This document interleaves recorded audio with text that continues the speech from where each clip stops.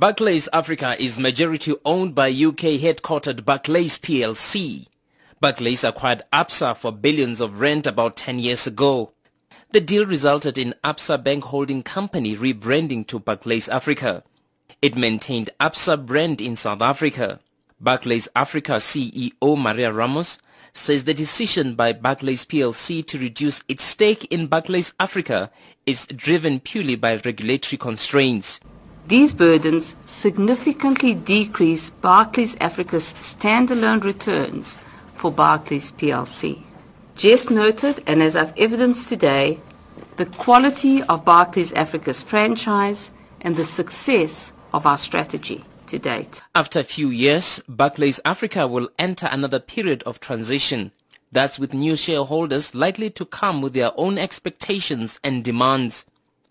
Ramos has maintained that Barclays Africa's strategy will continue irrespective of who the shareholder is. Whether Barclays was to stay invested at 62.3% or not, it's still an independently listed entity. We are not going to be changing our ownership of our operations across Africa.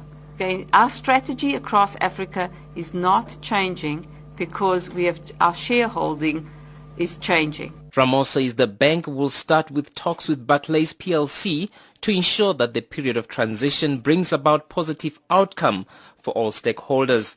Barclays Africa operates across 12 countries in Africa. The group did not say how much of its stake it will be letting go of. So our active engagement with Barclays plc starts now.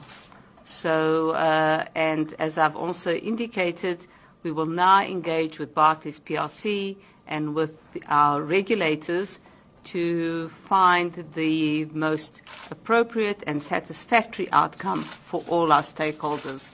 Ramos says the bank remains committed to Africa.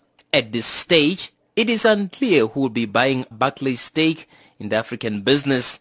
However, it's been reported that the Public Investment Corporation of South Africa has expressed interest in increasing its stake in the group. Barclays Africa has reported a 10% increase in headline earnings for the year ended 31st December 2015, a demonstration that the company continues to perform well in South Africa and the rest of the continent.